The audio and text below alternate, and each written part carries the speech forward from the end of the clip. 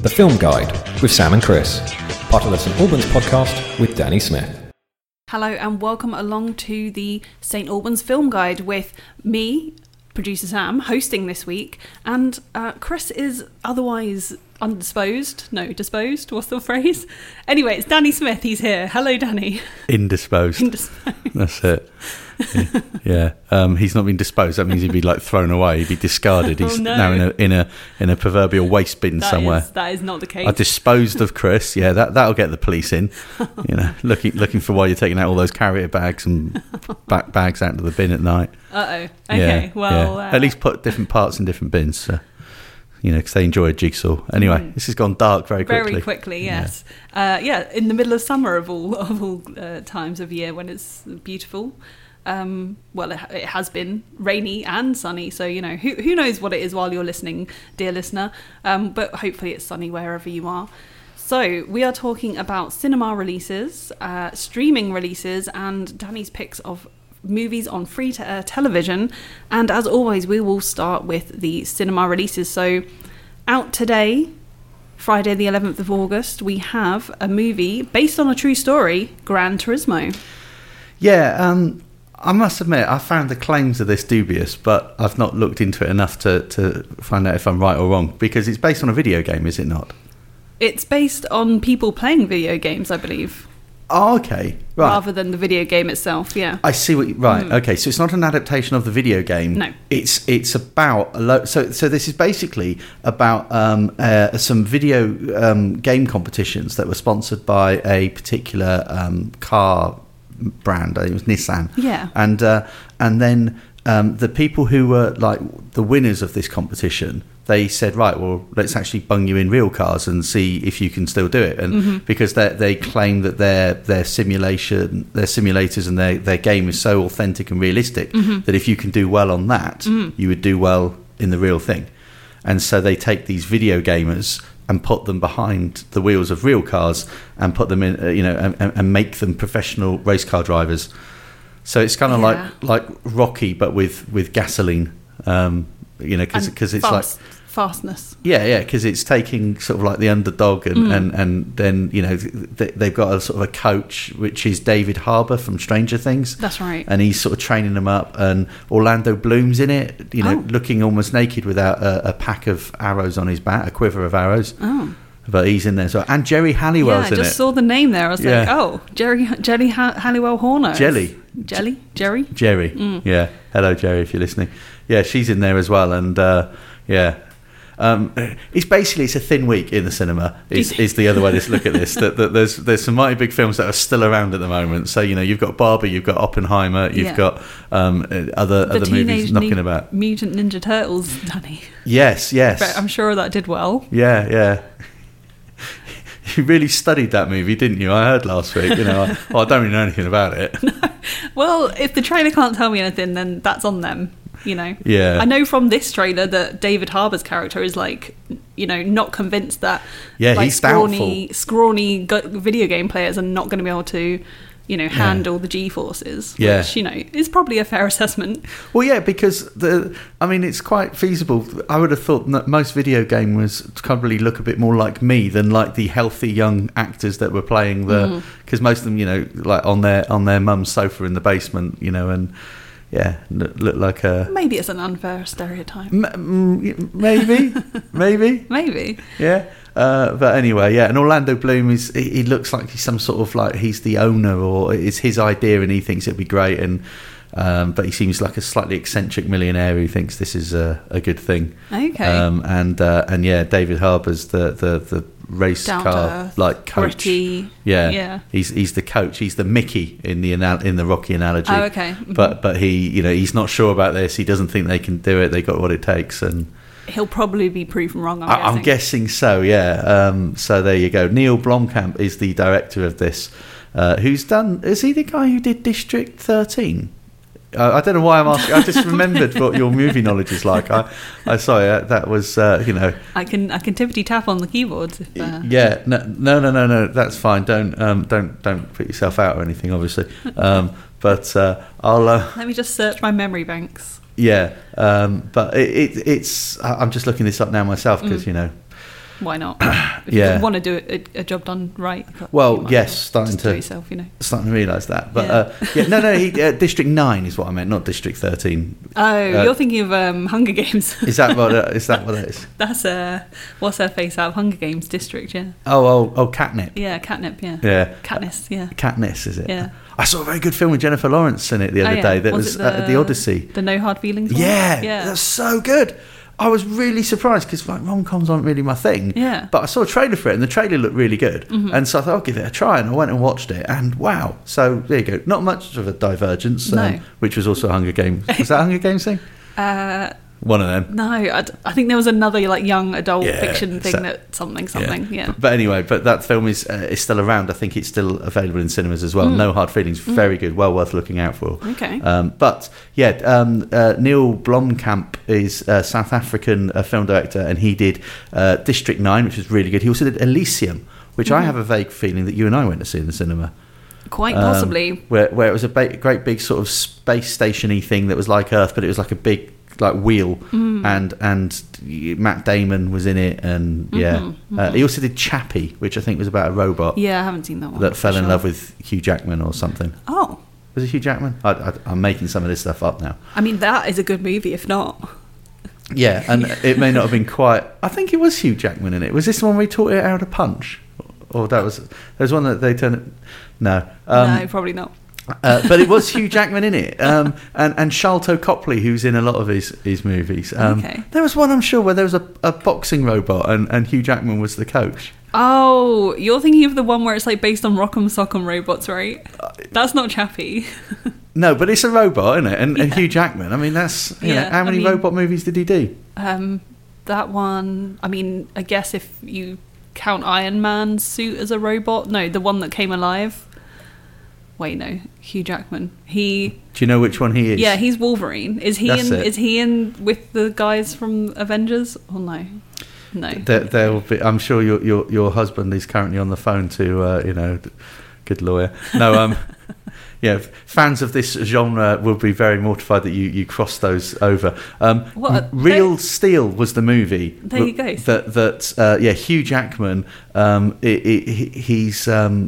He's found this boxing robot that he thinks can be a champion, and he trains it up. Sure. Because Yeah. I mean, at least it's original idea, I suppose, rather than I assume. Well, yeah. Anyway, back to Gran Turismo, based on a true story. Jelly Harrywell, Jelly Haribo. She's in that. Oh, yum. Yeah. Okay, we just found out her favourite Spice Girl. Kids and grown-ups love them, so. Yeah. What, Spice Girls? Yeah. It's one for everyone, isn't there? Exactly. Yeah. Anyway, Friday the 11th of August is when that comes out. I'm sure it'll be good. That's Gran Turismo. Also out on Friday the 11th, and looking just as good, is Haunted Mansion. And this is based on a true story. Sure. This is based on is it a theme park ride? I would guess so, because it's a Disney thing. Yeah, it's something like that, isn't it? It's not an original. It's based on something else, isn't it? That's been turned into a movie, and I'm now desperately trying to find out. A video game. Is it a video game? No, I don't know. What? And why have you got a computer in front of you if you're not helping in any way at all to look this stuff up? I mean, you've even got literally. What's the point of you? Quiet keyboard. Right. There was an Eddie Murphy movie called The Haunted Mansion. I don't know if it's connected to that or not.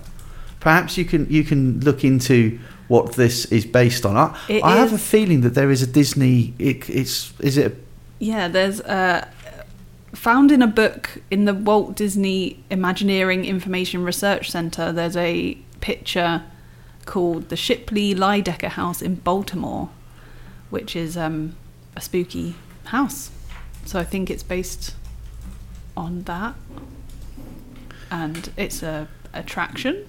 Yes. Yeah, that was the thing. That was what I was trying to get to. Yeah, so it's been inspired by the Disney World attraction. So there's an attraction at Disney World called Haunted Mansion, and this is the movie that is about it.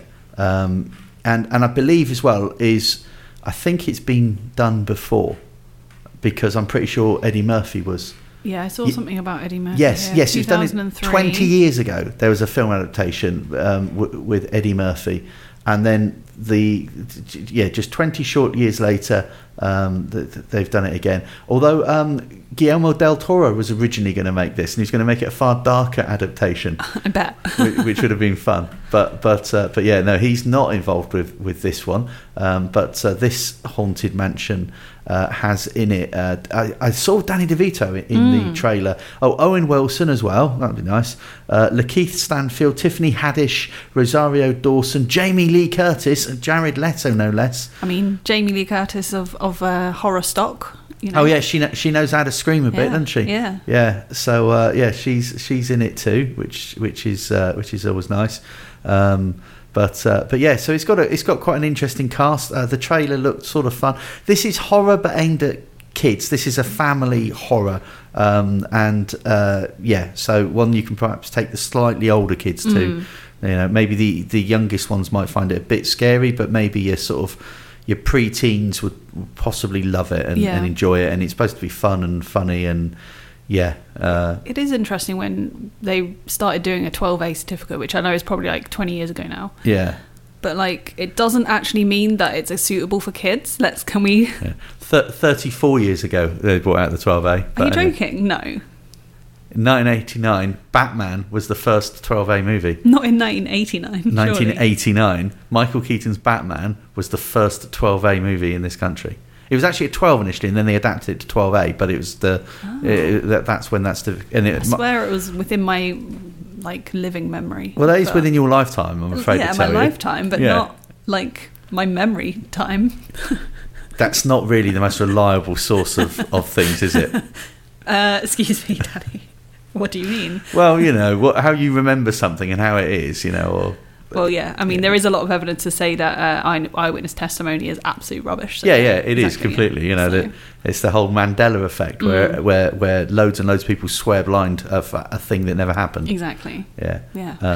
Don't take your kids to 12As just because it's called a 12A. Like, watch it first, or get information from someone who's seen it. Like, yeah. So 12As as well. I mean, often I think they're allowed, because this is how the Marvel Cinematic Universe has done it, they're allowed one expletive, one strong expletive, and it's still a 12A. So normally in most of those movies they have one in there somewhere. But it doesn't mean that the mild peril isn't actually absolutely terrifying to your 6-year-old, you know?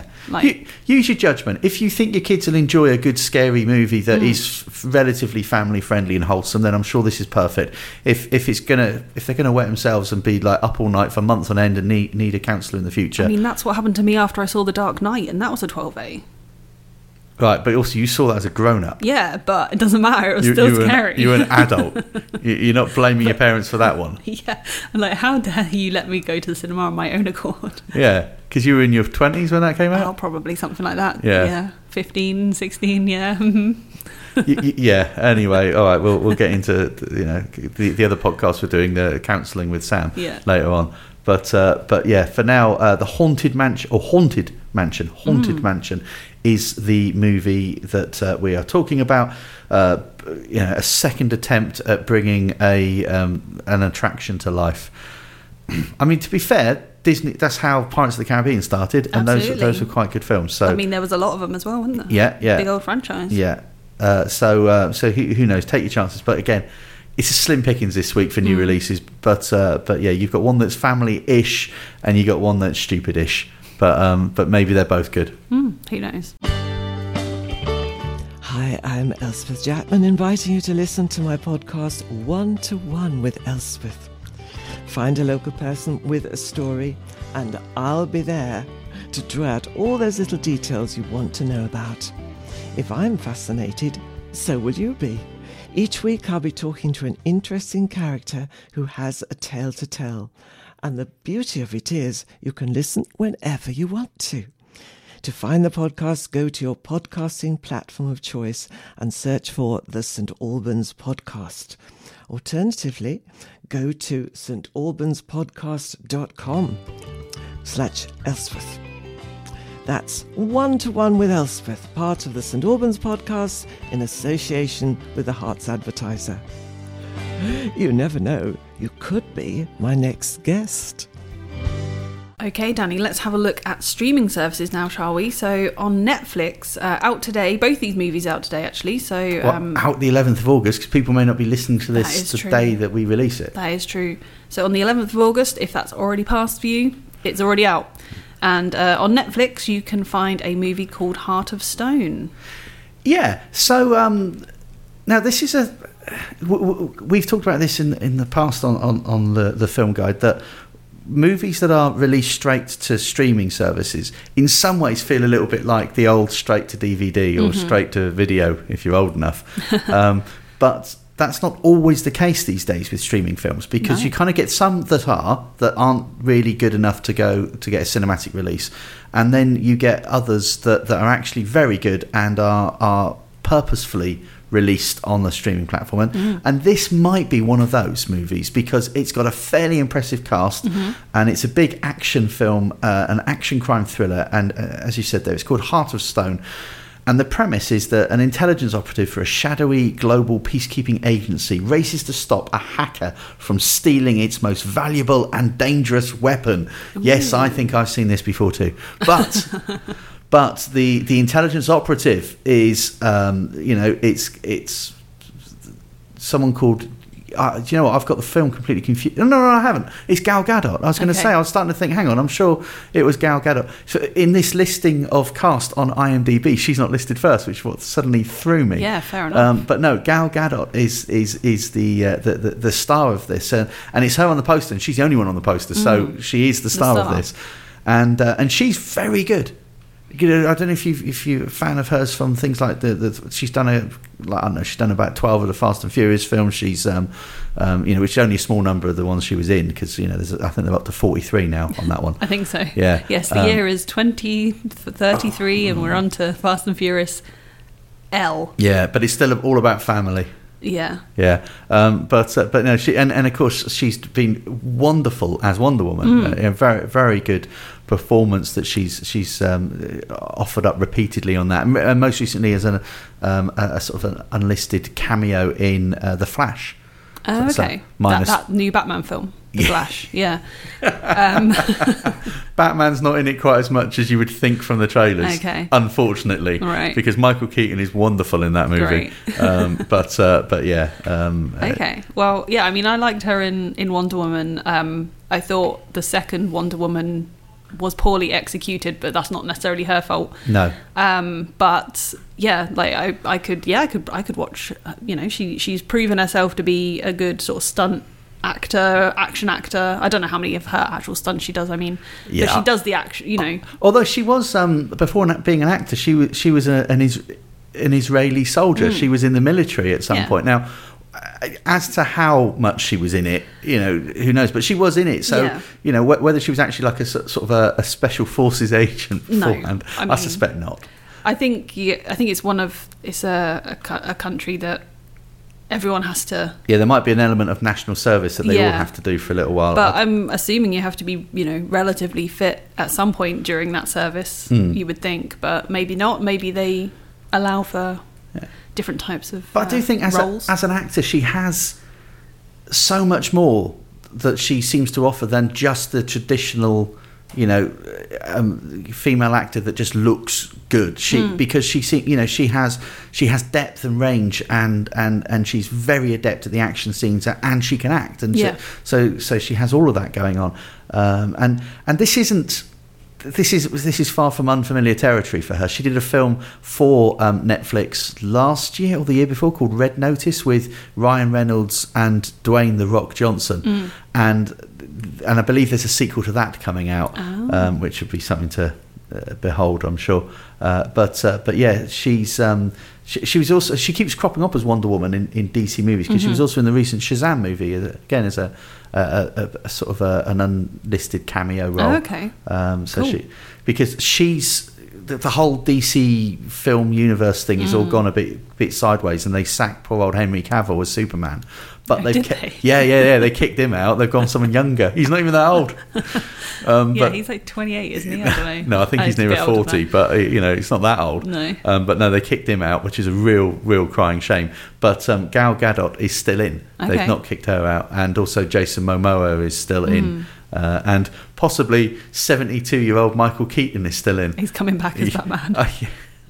Because he really was good in this, and you're fairly confident it's not him doing all the punching and the kicking and stuff, but you don't really care. Yeah, it doesn't matter, does it? As long as it looks good. Why not? If Indiana Jones can be 18 doing what he's doing, why can't Batman be 70? Oh yeah. I mean, Batman's going to get old at some point, so. Well, there is an iteration of the story where he was, and it was I think it was called Batman Beyond, and he was now a man of advancing years, and there was a younger Batman that he was advising, so his role was a little bit more, he was back in the Batcave like on the radio rather than running around and doing his knees in. Fair enough. Know your limits. It's important. And there's rumours of making a movie of that version and having Michael Keaton as the older Batman. But cool. Yeah. Anyways. Wow. So that's a punchy, kicky film. If you're Max, you might want to watch that. Yeah. He might enjoy that one. Heart of Stone is the movie that's out on Netflix on the 11th of August, and also Jamie Dornan is also in that, who is quite an intense young Irish actor. He played the serial killer in The Fall, the thing with Gillian Anderson on TV. And he was also in the 50 Shades films, so can't have everything. I mean, I've not seen either of those, but I've seen a movie called Fall, which is on Netflix, which is a different thing. The TV series The Fall is very good. Well, if Gillian Anderson's in it, then obviously. It's kind of Line of Duty-esque in its sort of darkness and its plotting and what have you. And it was a similar sort of premise in a way. It was about policing, but in Northern Ireland. Oh gosh, okay. And quite tough. A little bit. Okay. Other film out as an original movie on streaming platforms, we have on Prime Video out on the 11th of August, Red, White and Royal Blue. So this is based on the fame... I was going to say a true story. No, well, it's based on the Casey McQuiston novel of the same name. This story focuses on Alex Claremont Diaz, the first son of the President of the United States, and his rivalry with the young Prince Henry. Oh yeah, that's not close to the line, is it? Who could they be? Could they be referring to? I have no idea. But yeah, so you've got. And it says here as well that after causing a major uproar at the older prince's brother's wedding, the two are forced to avoid a national incident by upplaying their non-existent friendship with a goodwill visit to the UK. Their rivalry soon turns into a forced friendship and then blossoms into something even more. The two try to keep their relationship a secret despite their highly public lives amid his mother's re-election campaign as the first female president. Okay, wow. This actually got more interesting than I thought it was going to, honestly. Yeah. Now, reading some of the stuff about this movie, they are very much trying to play down the fact that this is that at the heart of this is a gay romance. Right. I mean, it's right there. But it's and if you see the poster, it's right there. Okay. Where they're both just like sort of lying on a floating thing in a lake somewhere, wearing just their swim shorts and in a very close embrace with one another. It's right there. Okay. But I guess sensitivities in certain countries about homosexual relationships and such that get over it. That prime well quite but they're trying to play it down a bit, except it just seems like if that's the whole like main crux of the movie is that these two very unlikely people fall in love and embark on a relationship, there's no real getting away from it. No. So why would you? Because there was another description that they've officially put out which just says, when the feud between the son of the American president and Britain's prince threatens to drive a wedge in US-British relations, the two are forced into a staged truce that sparks something deeper. Which, could just be like a friendship. Yeah. Or like they like going bowling together. Or the opposite. That they actually are going to, destroy each other's countries when they get a chance to, when they're, true. that it's gone the other way.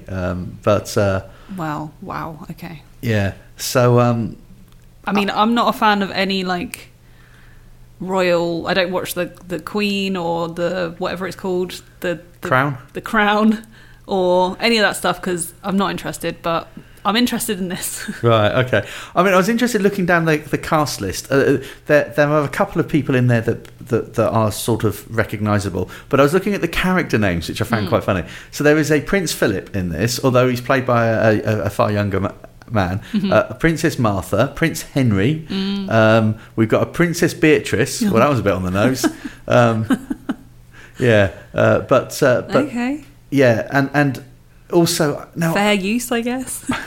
the thing is as well is, so there's not only is there a female president, but the Prime Minister of the UK is female in this as well. Okay. Which I don't know if I'm going to get shot for saying this, but it feels like they're being somewhat contrived with all of this, because I don't know, and I wonder if that then in turn belittles what they're trying to do, because America's never had a female president, and that would be a momentous occasion. Not yet, yeah. And to make it somewhat a bit more like, oh yeah, it's just normal.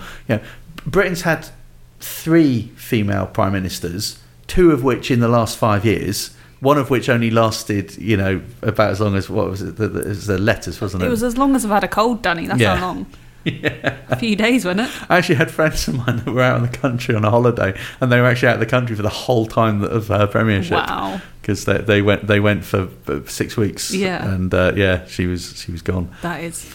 But quite a story. I don't know if that's sort of, I don't know, in some way again, just by like just having this world where female prime ministers and female presidents is not and uncommon. Yet, a gay relationship is still frowned upon. Like, you'd think if we've moved forward enough that like those are accepted and people are like not caring that much about, which they shouldn't in the first place, obviously, but like, I don't know. Yeah, it is. I don't know. Yeah. So anyway, who knows as to how this movie is going to be? This movie is not getting a simultaneous cinematic release, unlike the other one we just mentioned, the Heart of Stone. Yeah, Heart of Stone, which is so. They're not hoping for an Oscar for this. No. So make your own mind up on this one. But yeah, this is. In fact, these 2 films this week are probably the 2 examples of the different types of straight to streaming releases that you might get. But anyway, if a romantic comedy involving fictitious offspring of fictitious heads of states is a thing, then it's certainly playing to several different types of audience and trying to sort of interweave those things, so yeah, why not? And you've got, I was trying to look to see if there's any names that are recognisable in any way whatsoever, and Uma Thurman's on there. Yeah, she's a long way down the cast list on here, so okay. Whether that's because she's not first listed by any means. She's not playing Princess Bridget or whatever it was. No, there's no recognisable name. I mean, who knows what part she is, but she's not the UK Prime Minister, because that's somebody called Sharon Clarke. Okay. Mm-hmm. But yeah, Uma Thurman is in there. An actor, Sarah Shahi, who I've recognised her name from. There's a TV series that was on called Person of Interest. Oh yeah. And she was in that on a sort of a semi-regular basis. Okay. But she was in a movie I watched very recently, and I'm trying to think now Black Adam. She was in Black Adam, which is the Dwayne The Rock Johnson That's superhero the superhero thing. one. Yeah. No, I didn't see that one. No, I don't know her. Sorry. No, but that's probably as big a film as she's ever been in, and and she's more recognisable than most of the other cast, which perhaps also tells you something about the movie. Well, maybe. I mean, everyone's got to start somewhere, though, haven't they? These could all be big names in a few years. Yeah. Do you want to put any money on that? Yeah, why not? $5. I can't take your money that easily. It wouldn't feel right, because that's not even gambling. Fair enough. Anyway, Red, White and Royal Blue is out on Prime Video on the 11th of August. So if you're looking for something to watch on a streaming service, go to the Netflix one. The Film Guide with Sam and Chris, part of the St Albans podcast with Danny Smith. And finally, Danny, we're going to have a look at your pick on free-to-air televisions, your films on free-to-air TV. Yep. And we've got a few movies to get through, so let's get started, shall we? So tonight, Friday the 11th of August at 12:20 p.m. So lunchtime. Yeah. Lunchtime tonight. I was looking at it, I was like, when's tonight? Yeah. No, okay, so lunchtime. It is a film on 5 action from 1971. It's called Support Your Local Gunfighter.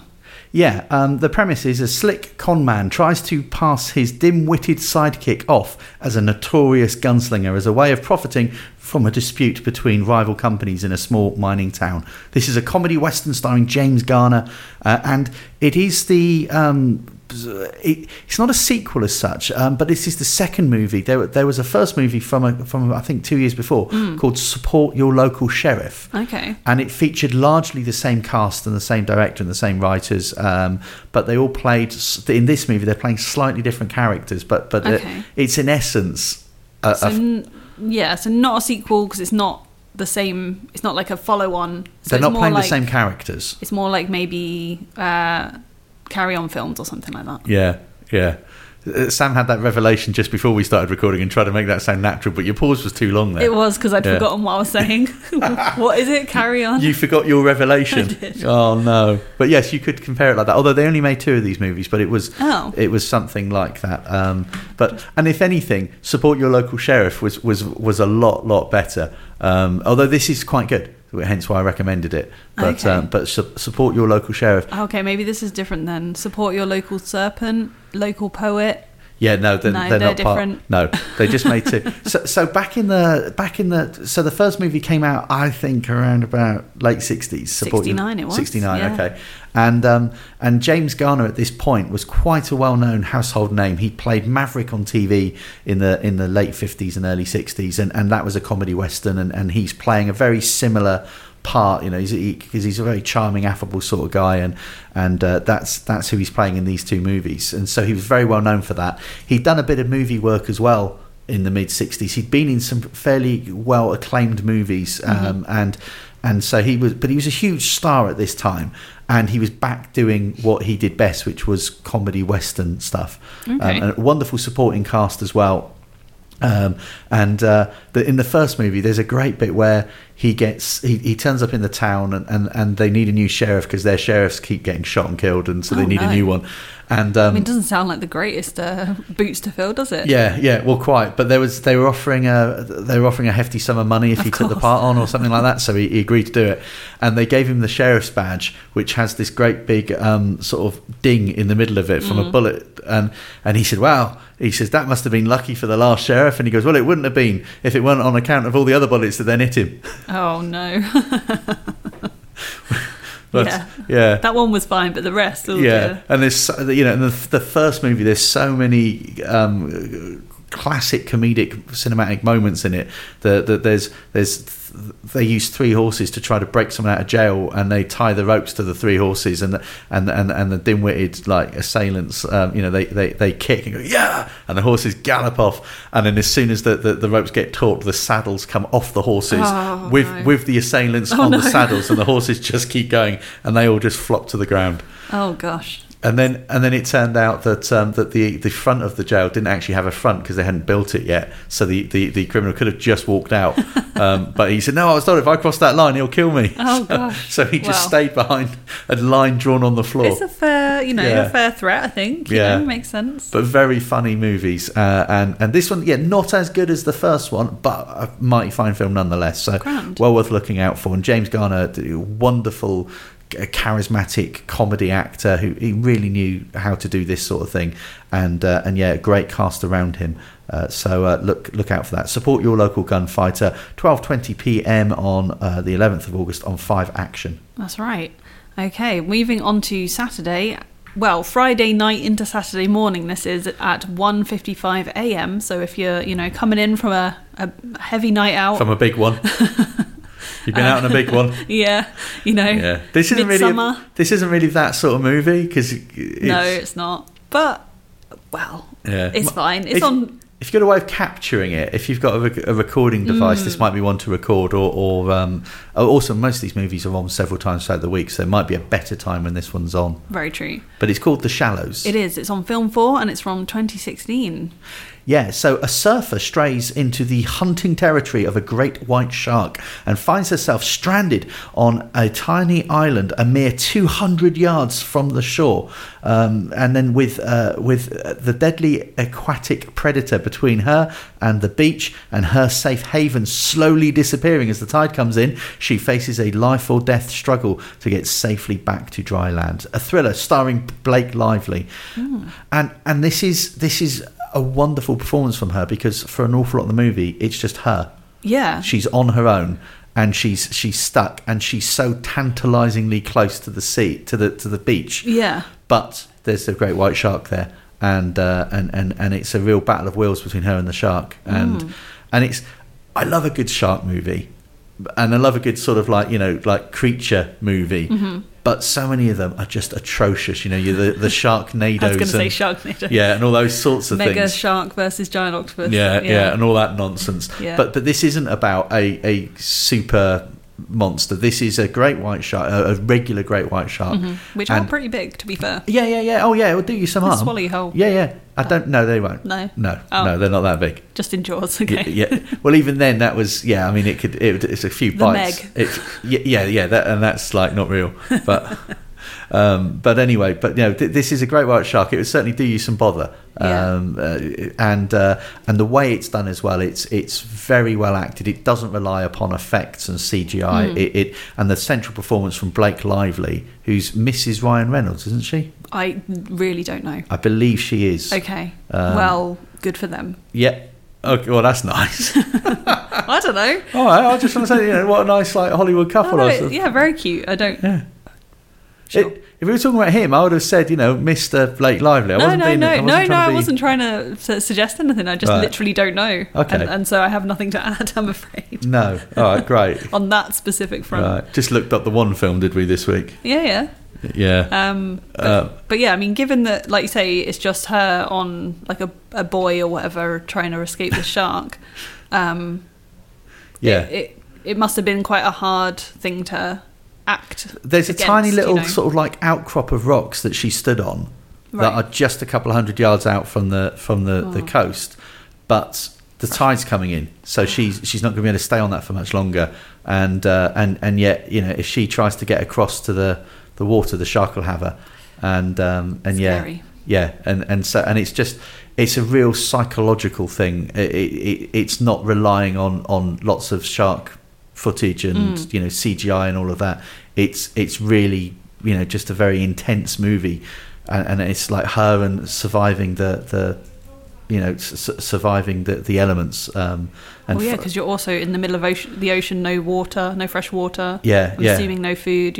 Yeah, I mean, she's not there very long. I think she's going to get eaten way before she dies of starvation or thirst. But it's really good. It's very well done. It's this like I say, it's basically it's her. There are other people in the cast, but it's mainly her, and she carries this wonderfully. And Blake Lively has been in. She must have been in stuff that you'd have heard of. She was in the TV series Gossip Girl. She was in The Town. No. Ben Affleck movie. Mm-mm. No. Don't know that one. Age of Adeline. Recently, she was in a film called The Rhythm Section. Nope. That was made by the people who make the James Bond films. Okay. No. Oh dear, I'm running out of. Well, hopefully the listener is way more versed in Blake Lively's career than me. Yeah, because that's really bad, isn't it? Yeah, I mean, I never watched Gossip Girl, so I'm sure that if I'd seen that, I'd been like, oh yeah. There was a film a couple of years back called A Simple Favour that she was in with Anna Kendrick. I also know of her, but I have not seen that film. Right. Yeah, no. Okay. I just watch Alien and Aliens over and over, Danny. You must know this. Right. Okay. She apparently she's seen those movies. Has she? That's as close as I think that connection goes. Okay, brilliant. All right. Oh dear. I don't know how Chris does it. Anyway, he knows my limitations, Danny. Not that you don't, because you do. I'm starting to see them. Yeah. He knows more day to day what I've seen and what I haven't. So. Okay, all right. So he'll know if you know someone. Yeah. And perhaps often has to remind you that you know someone. You Yes. say, no, I don't know. Yes, you do, because you've seen other things. And then okay, I have. Basically, yeah. Yeah. Yeah. All right. Anyway, that's I know. The Shallows. So that's why I'm hosting. not guiding. You do guide, though. Yeah, but on stuff I know. 1:55 a.m. So in the wee small hours of Saturday, the 12th of August. Maybe one to That's record, right. but very good film. But when people might be more awake at 11:40... Wait, no, that's still late. You don't think these things through first, do you? I You just launch saw straight in. I saw 11:45. But, it's a Saturday. People might be up late on a Saturday. Yeah. At 11:45 p.m. on BBC One, so no ads. That's grand. From 1986, we have a movie called Highlander. Oh, no. The way you just said that, does that mean you don't know this one either? No. What? No, you do know this one, or? No, I don't know it. Oh, man. So, all right. So Sam, a 16th century Scottish clansman, discovers he is one of a race of immortal warriors who can only be killed by beheading, and who are destined to fight to the death until just one survives. Why? Centuries later, in modern-day New York, oh, cool. he prepares for a final showdown with his deadliest enemy. Fantasy action-adventure starring Christophe Lambert, Sean Connery, Clancy Brown and Roxanne Hart, featuring the music of Queen. Oh, cool, okay. This was a pretty cool movie when it came out. And it spans different eras. So there's some of it set in 16th century Scotland, which probably looks a bit like Scotland does today. And then there's... You were worried earlier about getting That's right. all the Scottish people. They don't know what a podcast is. Anyway, hello Scotland if you're listening. But yeah, so you've got warring Scottish clans, yeah, and yeah, so it's set in the 16th century. But then it keeps flashing. I think it starts in New York in contemporary New York, which now will be 1980s New York, modern day. But that's where it was made, and then it flashes back to 16th century Scotland, and then it flashes forward to modern day New York again. Then it goes back to World War II at one point, and then it goes back to France during the sort of like the period when they were like chopping off heads and having duels and all that sort of stuff. So modern day France. Oh, what, you did it? The French know what a podcast is. We'll have letters now. No, I do feel bad about that. Yeah, I'll take it back. They'll be getting angry. Yeah, don't want that. I'll take it back. No, they'll surrender quite quickly. Anyway, so you know, it's this, and it's fantasy because although it really doesn't play on the fantastical elements of it, because there's no explanation given as to how or why they're immortal. It's just that these people can't. They can only die by having their heads chopped off. So beyond that, so they can, you know, you see him getting like riddled with bullets at one point, and he's all right, and then, you know, and it shows how he originally, you know, in a warring battle in 16th century Scotland, he gets murdered on the battlefield, but then comes back. Yeah. And so then they all think he's some sort of, you know, it's something unnatural. It's something, you know, well, obviously it's something unnatural, but, you know, they think he's in some way demonic, or, you know, he's of the devil, and they shun him from his community. His family don't want to know him anymore. And then also one of the tragic things of this movie is the love story element of it, because on a couple of occasions he falls in love. But he can't age. No. So he has to then watch the woman he loves grow old and die. And then it's like Captain America all over again. Yeah, kind of, but yeah. So this guy can't. So when you see him in modern day New York, you realise he's like several hundred years old now. But along the way, as he's discovering who he is back in the 16th century elements, he comes across a Spaniard played by Sean Connery. No. So what you've got here as well, right? Get your head around this. You've got Christophe Lambert, a French actor, playing Scottish Connor MacLeod of the Clan MacLeod. Yeah. And then you've got Sean Connery. How old is Sean Connery at this time? Approx. What do you mean? What as the actor? Yeah, Sean the Connery. actor. How old was he roughly? Like, could he not? Yeah, could he not have been the younger? No, he was an old man by then, or an older man by then. Mind. He would have been, I guess he would have been in his late 50s at this point. Okay. But yeah, he plays Ramirez. So they got a Scot playing a Spaniard, and a Frenchman playing a Scotsman. I mean, if they can do the accent, then fine. Yeah. And then also in it is Clancy Brown. Do you know who that is? No. Why am I thinking he might have a connection to aliens? I don't know, but Clancy Brown has been in an awful lot of movies over the years. Often, have you seen Starship Troopers? I have, but not for a very long time. Okay, He played the sergeant in that, and Shawshank. Yeah, he was in Shawshank, Nightmare on Elm Street. He's done.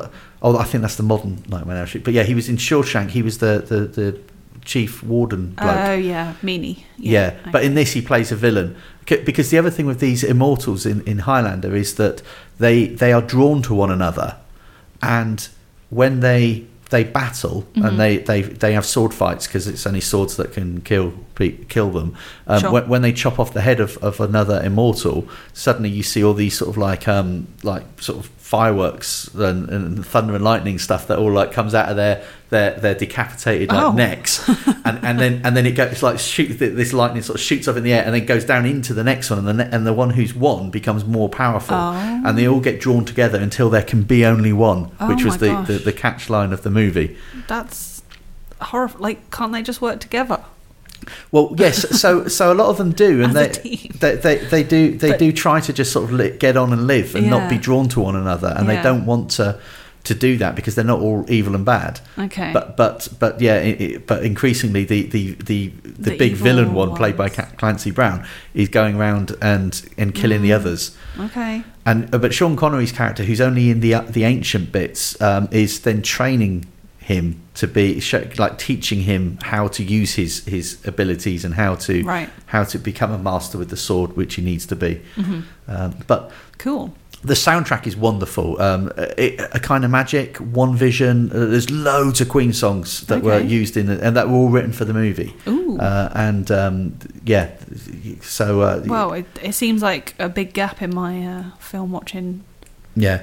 Now the other thing with these films is that it spawned loads of sequels. Okay. That were atrocious. Of course. And don't watch them. Okay. And there was a long-running TV series as well, because then they developed the mythology of this, and then in the second movie they said that they were actually aliens that had come down to the planet. See. But it contradicts the first movie already, because at the beginning of the first movie he doesn't know what he is. Yeah. And then in the second movie they show him and Sean Connery on an alien ship, and they're about to be sent down to Earth, and you think it doesn't really work. Like, sometimes you just don't need to know. Sometimes it can just be. Yeah. And it's like when they made Prometheus, which just ruined everything before it. Like, we don't need to know the origin of X, Y, and Z when it comes to the alien universe. Like, just leave it. Just leave it be. Yeah. Or do it better, because it was terrible. Yeah, so avoid Highlander 2 The Quickening, and the subsequent... Is it actually called The Quickening? Yeah. Oh my gosh, I love it. And then the subsequent Highlander movies they ignored the second one. Right. And then there's a TV series, and the TV series had Christophe Lambert in the pilot episode, but then it turns out he has a never before referred to cousin who's also immortal. Okay. And then the TV series followed the cousin. Right. And so he was like a Neighbours plotline. Yeah. Oh, look, a new family member we never heard of. So he was Connor MacLeod of the Clan MacLeod, and then his cousin was Duncan MacLeod. Of course he was. Played by an English actor, Adrian Paul, who then played him on TV for a number of years. And then they did occasional sort of spin-off movies of the TV series, of which they often brought back Christophe Lambert in it. Well, if people were making, if they were having getting paid, then there are fans of this, and that conventions and stuff will have actors from this series now in it. But no, the first movie was wonderful. It was a great movie, and would have been more of a classic if it weren't for the subsequent ones that ruined it. Well, we can just take it as it is on its own, I think, therefore. Yeah. Why not? That's fine. And and apparently Sean Connery, who's quite a main part in it, was only available for a week of filming, so they had to shoot all of his scenes in a week. Uh-oh. And he had a bet with the director, Russell Mulcahy, that they wouldn't finish it in a week. But Mulcahy won the bet because they did it, and he got $1 million for a week's work. Wow. He made it work. Yeah. Gosh, $1 million. Oh, gosh. Yeah, I wouldn't have got out of bed for that personally. But, no, it's not worth it, is it? No. You get paid more doing this, isn't it? Well, exactly. But the director as well, he started out doing music videos. Okay. And this has a look of an 80s music video a little bit. And then he did Highlander, and he did the sequel as well, I'm guessing just because of the money. He directed a Resident Evil movie. Which one? 27, I think it was. Resident Evil 27, Extinction. Well, I have seen all of them, but I don't know which one that. So why'd you is. just ask me which one? If you Well, I was more interested to know if it was the first one or not. Oh, right. And if it wasn't, then it doesn't matter. You're out. I'm out. I have seen them all though, but yeah, they don't have Michelle Rodriguez in them as much, so it's a bit of a shame, really. Oh right, isn't it Mila Jovovich? Isn't she the? I mean, yeah, she's just good in it. Yeah, isn't she like in all of them? Yeah, she's in all of them. But just not as big a fan. Sure. I mean, I like her plenty. Okay.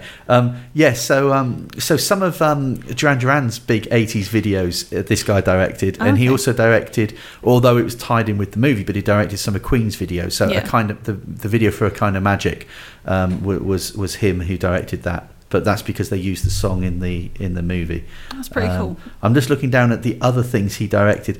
It's not a lot that you would necessarily be aware of, because like you wouldn't have heard of them. Me. No. Yeah. No, I like that though. That I've heard those songs so many times, but I hadn't appreciated that they were like made. Because I know obviously they did like the Flash.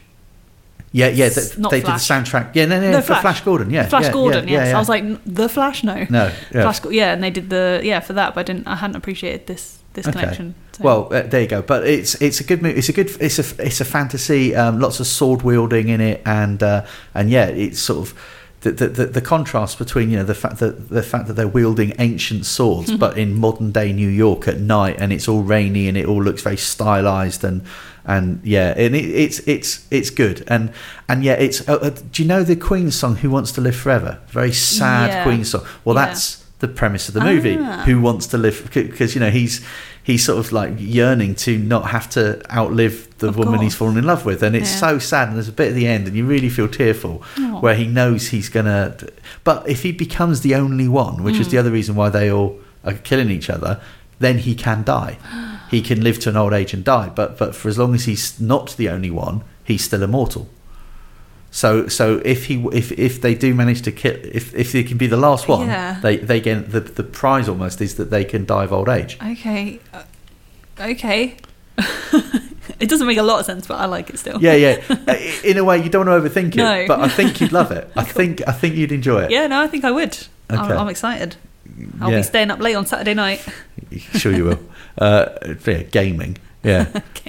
Playing Gran Turismo, Yeah. So anyway, that's Saturday, the 12th of August, 11:45 p.m. on BBC One, Highlander. Okay, and this one is also on late at 11:30 p.m. I read ahead. Oh, well, they do this, you see. They put the good movies on late. They do. Yeah. Like, loads of the ones I want to pick are normally at like 1 a.m. and stuff. I'm like, oh, come on. But yes, Sunday the 13th of August on BBC One, 11:30 p.m. A 1991 film called Cape Fear. The way you just said called Cape Fear makes me realise now you don't know this one either, do you? I've heard of it. Yeah, for sure. I haven't seen it. Okay, so this is a remake of the 1962 movie Cape Fear, which starred Gregory Peck and Robert Mitchum. And this movie, rather cleverly, it has them in it. Little cameos. Yeah. You've got in there. So anyway, this movie isn't. This isn't really connected to the previous one. It is a remake. It's not. It's not a sequel or anything else. But this one was probably one of those examples sometimes of a remake being better than the original. So this was directed by Martin Scorsese, which you must have heard of. I have. Right. He's done a lot of good films. Yeah, he has. Goodfellas has been one of his. I haven't seen that one. No, of course you haven't. I don't like mob and mafia stuff though. Okay, this isn't mob or mafia, but this is Robert De Niro and Martin Scorsese. Great. But this is a psychological thriller, almost horror. Yeah. Well, I would like that. So, a psychopathic rapist is released from prison. It's not a rom-com. Is released from prison after 14 years and plots revenge on the defence attorney he blames for his imprisonment, subjecting the lawyer and his family to a terrifying campaign of intimidation. He uses his knowledge of the law to stay untouchable. Okay. Martin Scorsese's thriller remake starring Robert De Niro, Nick Nolte, Jessica Lange and Juliette Lewis, with cameo appearances by Gregory Peck, Robert Mitchum and Martin Balsam, who all appeared in the original. Nice. And Robert De Niro transformed himself for this part. He put on so much muscle, and he built his physique up to be more intimidating. Okay. And there's some footage of him with all these tattoos all over his body, all these like prison tattoos that he's had done, and he just looks terrifying. And Nick Nolte is a big actor. He's a big guy, and in other movies he would play like the muscle, but in this they make him the defense attorney, the weaker one, and De Niro's the strong one. And yet you do believe that De Niro's terrifying in this movie. He's absolutely psychotic, and he's terrifying, and he terrifies this family. And Jessica Lange plays Nick Nolte's wife, and Juliette Lewis plays the daughter, and it's so well cast. Everyone puts in a dynamite performance. And what's also clever is in the original movie, it was Robert Mitchum who played the character that Robert De Niro is now playing, and Gregory Peck was the mild-mannered lawyer. And they've sort of switched them around in this movie. That the two old actors are now on either side. So Robert Mitchum is actually helping out the family, and Gregory Peck is some kind of ally of Robert De Niro's character. They only have small parts in this, but they did switch sides to quite fun. Martin Scorsese and showing as well what a wonderful director he is as well. And if you saw Shutter Island and the sort of the intensity, Leo DiCaprio, right? And this, Cape Fear has all of that plus more. Robert De Niro was nominated for Best Actor for this, and Juliette Lewis was nominated for Best Supporting Actress. Oh, brilliant! And it got other awards as well along the way. But a real powerful performance from De Niro, who is absolutely terrifying in this movie.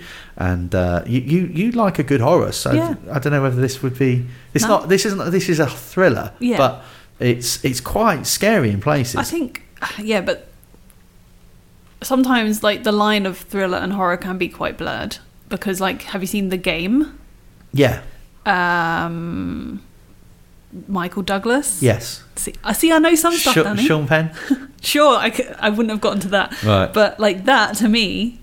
Obviously, I don't want to like ruin it because it is a very good premise and everything. Yeah. But that to me is more scary than like Alien, because that is the kind of thing that could happen in real life. Like, this is the kind of thing that could happen in real life. Cape Fear. Horror and thriller, I think, are very subjective terms. Of course. Because you can find a lot of things horrifying. You might well find the new Barbie movie horrifying. If you're of a certain sort, I suppose. There's horror is a subjective thing. Being thrilled is slightly less subjective. So, this movie, and it's also some of the passive aggressive ways that Robert De Niro uses to terrify his assailant, because he does things that are not illegal, and so horror, there's a bit where he's sat in front of him in the cinema and he's just being very loud and he's disturbing him and everyone else. Gosh. Rein it in, guy. But it's very good. It's very well done, and Robert De Niro, like, you see a bit where he's in prison and he's doing all of his chin ups and he's doing all of his and he just there's just something about him. He looks big and imposing and terrifying. Ooh, okay. And Jessica Lange is wonderful as the wife of Nick Nolte's character as well. Grand. Really well worth looking out for. Okay. Wow. Easily done, because it's right here on the list. There you go. Cape Fear, Sunday, 11:30 p.m, 13th of August, BBC One. Excellent. Well, this one is one I also have not seen, but I know you probably have read all the books that it's based on, I'm assuming. Yeah. You've not seen any of these films, have you? Let's scroll down. No, probably not. Nor heard of anybody in them? Nah, probably not. Okay, so the next, give us the deets on the next one. So a 2011 movie called The Lincoln Lawyer is on Tuesday the 15th of August at 9 p.m. on Film 4. Right. So this, for those who have Netflix, will know that The Lincoln Lawyer is now quite an acclaimed TV series that they have, which is also based on the books that this movie is based on, but they're based on different books. So The Lincoln Lawyer, the movie that we're about to talk about, was based on the first novel featuring the character Mickey Haller, and the book was called The Lincoln Lawyer. And then the subsequent books, I think there are now 5 or 6 of these books, and the TV series is using the other books with their story. So they're trying not to like overlap too much. Yeah, so I guess. it arguably could be the same world, even though it's Yeah. different actors playing the characters. Okay. But yes, so they've not referred to the events of the first movie in the TV series. They've steered Maybe clear there's of some it. licensing, Possibly, yeah, something like that yeah. as well. Now, the other thing that some people might be interested in is there's a rather popular TV series on Amazon as well, and I think it's on Amazon Freevee now. Bosch, which was a cop thing, and in the literary world, Bosch and Mickey Haller are brothers. Well, they're half brothers. Okay. And also Mickey Haller for the first couple of books didn't know that the LAPD cop Bosch was his brother, was his half brother, but Bosch knew. Oh my gosh! Bosch is older, and he knows that because Bosch eventually finds out who his father is, and finds out his father was a defence attorney whose son is the defence attorney Mickey Haller. But what, he had to like see him every day? No, because they're defence attorney and cop. They don't cross paths, and they're bitter enemies, really, because defence attorneys get off all the criminals that the cops put away. I mean, yeah, still orcs, though, isn't it? Oh yeah, a little bit, yeah. So if you enjoy the world of Bosch, if you've enjoyed any of and all the novels are by Michael Connelly, if you've enjoyed any of that stuff, then this is a movie for you. It's a great legal thriller as well. I love a courtroom drama. I think films like A Few Good Men, a lot of the John Grisham adaptations that have been done, The Firm and The Pelican Brief, and A Time to Kill. Time to Kill also with Matthew McConaughey playing a lawyer. I mean, Matthew McConaughey is good. I think he's he's wonderful. done so many good things. And he started out as a rom-com actor. He started out as being the pretty boy in rom-coms, and then managed to start making films that showed he had a bit of depth to him. He could do other things, and this is a great example of his acting chops. So the story is about a cynical lawyer who operates out of his car. This is why he's the Lincoln lawyer. It's not because he's from the place up in Lincolnshire. Oh, okay. So like related to Abraham Lincoln. No, but he doesn't have a law office. He operates out the back of his Lincoln car because he deals with basically low lifes all day long, and he has to drive around all the different courts in LA, and all the courts are all over LA, and so he's continually on the road going from one court to the next court and then back to another court, and they're not together by any means. So in it they set up the premise that it's easier for him to not have an office, and he simply sits in the back of his Lincoln car, and he has a driver, and he's doing all of his stuff on his phone and his laptop, and he operates out the back of the car. It kind of, like, in a way, it kind of makes sense. Yeah. Yeah. But anyway, this cynical lawyer who operates out of his car takes on the profitable case of defending a rich man accused of rape. However, he begins to suspect his client may be guilty of not only this attack, but an earlier rape case for which another man is currently in prison. And so it's an interesting setup, an interesting premise, and a cracking cast. You've got Matthew McConaughey, Marissa Tomei. No. Aunt May in Spider-Man. She's the hot aunt in the Robert Downey Jr. era Spider-Man. Tom Holland. I'm familiar. Yeah. That she won an Oscar. I don't think for this, but for an earlier role. She was in a film called My Cousin Vinny with Joe Pesci, and she won an Oscar for that. Oh well, but good for her. Marissa Tomei, Ryan Philippe. I have, of Cruel Intentions. That's him. I've seen that many plays times. the rich man accused of rape, and he is brilliant. I mean, that's basically, it's not. He doesn't. There's no rape in that. It's not a massive stretch to go from being the entitled, privileged white rich boy in Cruel Intentions to this. Yeah. No, absolutely. Even though it was like 10 years earlier, but whatever. And William H. Macy. I've heard of him, but I can't if you googled him now, you go him. Oh, okay. Well, I can type that fast. Obviously, you might not, but some people. Well, no, because I don't recognise people's William H. face. Macy is a remarkable character actor who has done so many different things over the years. Okay, I do have a vague recollection. Yes, his face is quite unique, I suppose. Yeah, he was the guy who starred in Fargo, the film Fargo, if you ever saw that. I don't think so. He was one of the main parts in Boogie Nights. He was in America. He was in the American version of Shameless on TV. Oh yeah, I'm seeing that here. Yeah, he's done with a still. Yeah, he's done so many things over the years, and he's very, very good supporting sort of character actor, and he's very good in this as well. So it's got this wonderful cast. It's a great story. It's very well directed with a lot of pace, and you're really drawn into it. And the real shame of it is when you get to the end of the movie, and there's a conclusion, and it's all ends neatly, but you fall in love with this world that has been created. Matthew McConaughey's character has 2 ex-wives, but he gets on well with both of them, and one is a prosecuting attorney. She's like the local DA, and the other one used to be work in his office or be his secretary or something or other.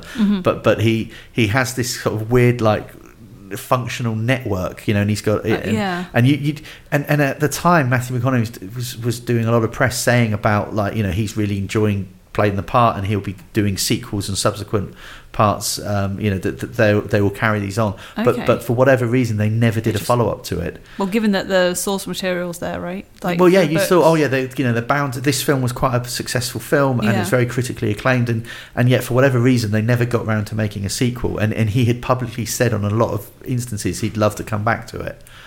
That's a shame. And then with the success of the Bosch TV series, people thought, maybe they'll bring, because in some of the books they worked together. So some books there's merely a mention of the other person, but they're not part of the plot. But others, they were books featuring both of them, and they do eventually discover each other.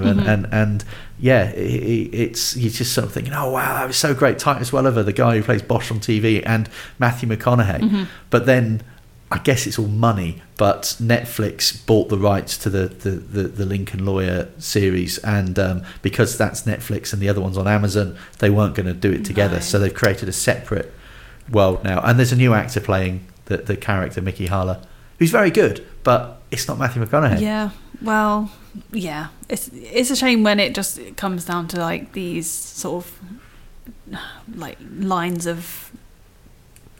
Well, it's money. Yeah. Of course, it's a business, a show business. Yeah. There's the clues in the title. Yeah. But yeah, when you look at it from like an artistic point of view, or you look at it from an audience point of view. Yeah, exactly. The audiences would have loved to have seen. I'm sure would have loved to have seen him playing it more. Would have loved to have seen it tied up with the TV series, which is still ongoing. But now, because of this, that it won't in the future either. They won't tie up because they're now on rival networks. Yeah, but then Spider-Man got introduced in. They eventually got the rights from Sony. Yeah, only because Amazon bought Sony. So unless Amazon then buy Netflix, which is not beyond all realms of possibility. You never know. You never know. But yeah, they bought them. Okay, well, I don't know. Okay. So, okay, well, here's a good place to start and end your Lincoln Lawyer film adaptation film stuff. Yeah. Cool. So that was 9 p.m. Tuesday the 15th of August on Film 4. And the next film, yes, I also don't know, and originally thought you meant like Unbreakable, which I have seen, which is a different film, and not from 1987. This is on Wednesday the 16th of August at 1:40 a.m.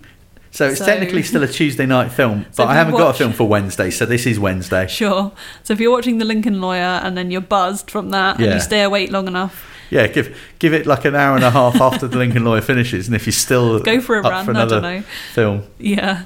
Then you can watch the 1987 movie The Untouchables, who's featuring a few people who we've already spoken about, Robert De Niro and Sean Connery, for example. Yeah, that's right. Returns for both of them. Andy Garcia, who plays You Spider-Man. must have heard of... What? No.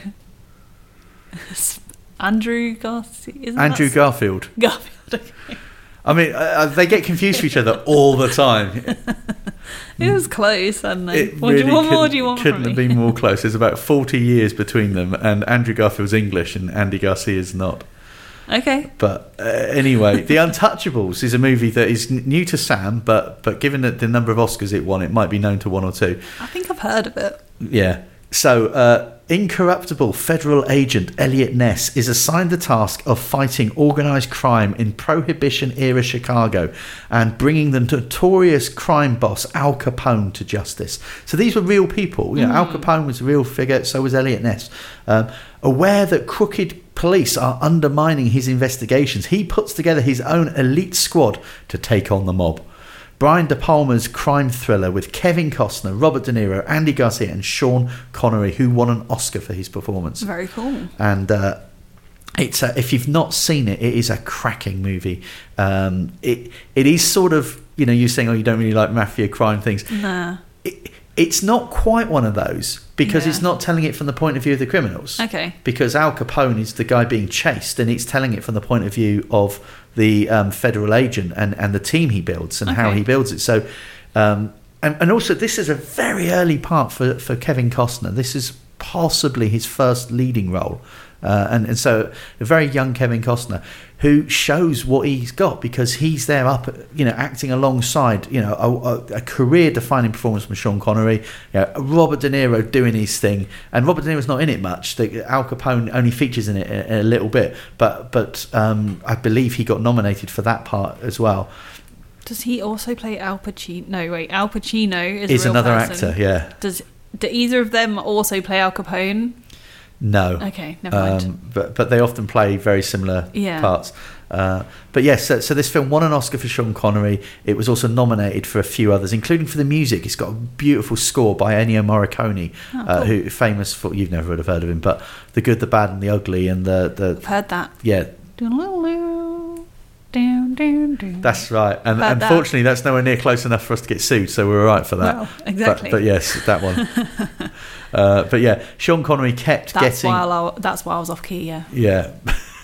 So Sean Connery in this, he's wonderful. He puts in a wonderful performance, playing an Irish cop with a Scottish accent. Close enough. Like he played a Spaniard in the earlier movie with a Scottish accent. He also went on to play a Russian submarine commander with a Scottish accent. Wait, I know that one. No, I've forgotten. Hunt for Red October. Oh yeah, no, I haven't seen that either. No, of course not. Of course not. But yeah, Brian De Palma directed this, and he is a wonderful director who had done some cracking thrillers in the early 80s. Body Double and Dressed to Kill were two of his early movies that were really, really good. He subsequently went on to direct a movie with Nicolas Cage, Snake Eyes, that was quite good. But yeah, Carlito's Way he directed. Heard of it. Okay, Mission Impossible. Seen that. The first one? Oh, good. Yeah, that was a good one. That. Brian De Palma directed that one. That. Yeah. Don't watch the second one. That's terrible. Then go just skip it. No. Mission to Mars. That sounds like your sort of thing. It probably is, but he directed that from the year 2000. I haven't seen it. Have you not? No. Oh, I don't know. Mission Impossible. Let me just clarify. He went with mission movies. Yeah, Mission Impossible. I liked Mission to Mars. all of them. Number 2 was terrible, though. You don't need to see it. Just skip it and go to 3. Stylistically, I thought number 2 was one of the best. What? John Woo, all the slow-mo stuff. Not that part. The storyline is terrible. Yeah, they don't. The stories don't matter in the Mission Impossible movies. All right. No one pays attention. Okay. But anyway, that is true, to be fair. They could actually all be the same film. And Hayley Atwell's in the recent one, so that's all that matters, really. Winner, chicken dinner. But yeah, so Brian De Palma, acclaimed director. There's a wonderful sequence toward the end of the movie set at Chicago's, is it Grand Central Station, is it called? There's a very old train station in Chicago. It's very Art Deco. And I mean, there's one in New York called Grand Central. Or is it that one? Have I got it? No. Anyway, I don't know about Chicago. Because this is set in Chicago. Yeah, so it wouldn't make sense. But anyway, there's a scene at this very old, very Art Deco train station. Yeah. And it's all in slow motion, and there's like villains coming down the stairs. There's the good guys coming up the stairs, and there's a woman with a pram at the top of the stairs, and then in the kerfuffle of guns being drawn, she lets go of the pram, and it starts coming down the stairs in slow motion, and you see it slowly bouncing from step to step, and then you see various chicanery going on with the good guys who are diving in the way of bullets and diving to kind of grab the pram and save the baby, and it's this beautiful sequence that is most memorable. But cool. but yeah, wonderful movie showing the good guys beating the gangsters, and David Mamet wrote the screenplay as well. A very acclaimed screenwriter, but who you obviously never heard of either. No, So I mean there is a massive Grand Central Station in Chicago that's got a big clock tower on it. If that sounds familiar. Yeah, that's probably it then, because they filmed it at this very iconic looking thing, and the costumes as well. It was set in the 30s, and you know, the suits that they wore, you know, the way they look, everything about it just oozed style. You know, the evocative 30s era that they've set, the prohibition, which for those who don't know, Sam, I guess, is when they didn't allow they banned alcohol in America. I'm sure that worked really well. Well, no, it didn't at all. You weren't allowed to drink, and so a lot of the gangsters were all running alcohol. You know, of course. They all had these like speakeasies where you could go in the back room and you could have a drink, and you know, but then the police came and raided them, and then nicked all the booze themselves, and then they were having a good old drink. Yeah, right, exactly. Yeah. So they tried to outlaw drinking in America for a little while, and they call that era prohibition. Yeah. No, it was a terrible idea. I mean, some states are still dry in America. Yeah. Or some counties within states. I was going to say, I think you might find rather it's the than odd the whole county. state. Yeah. But, you know. Yeah. There you go. Anyway, The Untouchables, a classic movie, wonderful film. Well, I hope you're adding these to a list, Sam, that you're going to educate yourself, because these are defining movies. I mean, you've had a good week. Like, when I have to pick my week, it's like there's Now and there's Sharknado versus Mega Octopus and all that, and that's it. Yeah, but you consider those classics. That's like your Untouchables, isn't it? Give me a bit more credit, I think. No. Okay. Anyway, that's Wednesday the 16th of August, 1:40 a.m. on Film for The Untouchables.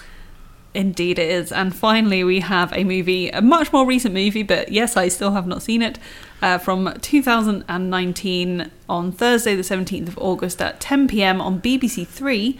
It's called 21 Bridges. Yeah, so this is also on earlier in the week on BBC One, but I didn't have a Thursday movie, so I picked the BBC Three showing of this. Perfect. So 21 Bridges, the main thing that stood out for me, because I don't remember much about the movie, but Chadwick Boseman stars in it. He's very, very good. Yeah. You know, he's an actor who's taken from us sort of, you know, way too soon. Of course. Yeah, and a great actor. And there is a very tense feeling in this. This is all set over one evening, if I remember rightly. And it's and the premise, it says here, thrust into a citywide manhunt for a pair of cop killers, NYPD detective Andre Davis begins to uncover a massive conspiracy that links his fellow police officers to a criminal empire. During the manhunt, Manhattan is completely locked down for the first time in its history, with no exit or entry to the island, including the closure of all 21 bridges, hence its name. Oh, cool. And it's Chadwick Boseman, Sienna Miller and J.K. Simmons, and it really is a cracking little thriller. And the intensity with it, you know, they're on this island and no one can get in, no one can get out, and it turns out that the cops might be complicit in this crime, and he's the one. So he's not only battling the criminals, but he's also then doesn't know who he can trust in the police, and it's a good film. Yeah, I mean, I've been to Manhattan, and it's a big place. So I know obviously shutting off exit but you know, there is literally probably a billion places you could hide. Yeah. So, it's not a small island. It's not going to be, you know, you're not just like searching around the Isle of Wight or something. Yeah. But yeah, I mean, obviously it leads to a lot of interest. I'm not sure if that's a fair comparison, because the Isle of Wight might be bigger than Manhattan. Really? No. How small do you think the Isle of Wight is? Like, isn't it like 21 miles across? Yeah, but how big or small do you think Manhattan is? Like 1,000 miles, I don't know. Yeah. Okay, no. I'm gonna have to Google this one. Yeah. All right. Okay, so Manhattan is roughly 13.4 miles long. And you said that the Isle of Wight is about 20 something miles. Yeah, like 23, something like that. So possibly twice the size of Manhattan. 13 miles is 22.5. Right. So it's not like it's as big as. Wow, so it's not like it's as small as the Isle of Wight. Should we try and change that to it's not quite as big as the Isle of Wight? Well, if I edit that later, will that make it? No, don't bother editing it. It's more, okay, so the Isle of Wight, a lot more open space is all I was thinking. Manhattan, full of many buildings, which you can hide in every single office. Manhattan is a dense metropolis, yes. And much bigger than the Isle of Wight, obviously. No, half the size of the Isle of Wight is what we established. It's the hill I'm going to die on, Danny. Anyway, 21 Bridges is on the 17th of August, 10 p.m. on BBC Three. It is indeed. Well, thank you so much for this journey, Danny. It's been a pleasure to host. It's been something else this week, and I hope you enjoyed putting together a few choices there, because I know obviously you don't get to do it too often. So no, thank you so much for all those very interesting dives into all those movies, and you'll be here again next week with Max. And then hopefully we'll find Chris. We'll dig him out of the bin wherever he went, and he'll host with me the week after. And I just have a newfound appreciation for Chris now, I must say. Anyway, thank you, Sam. You're welcome, and thank you, listener, for listening. And take care, and we'll see you again soon.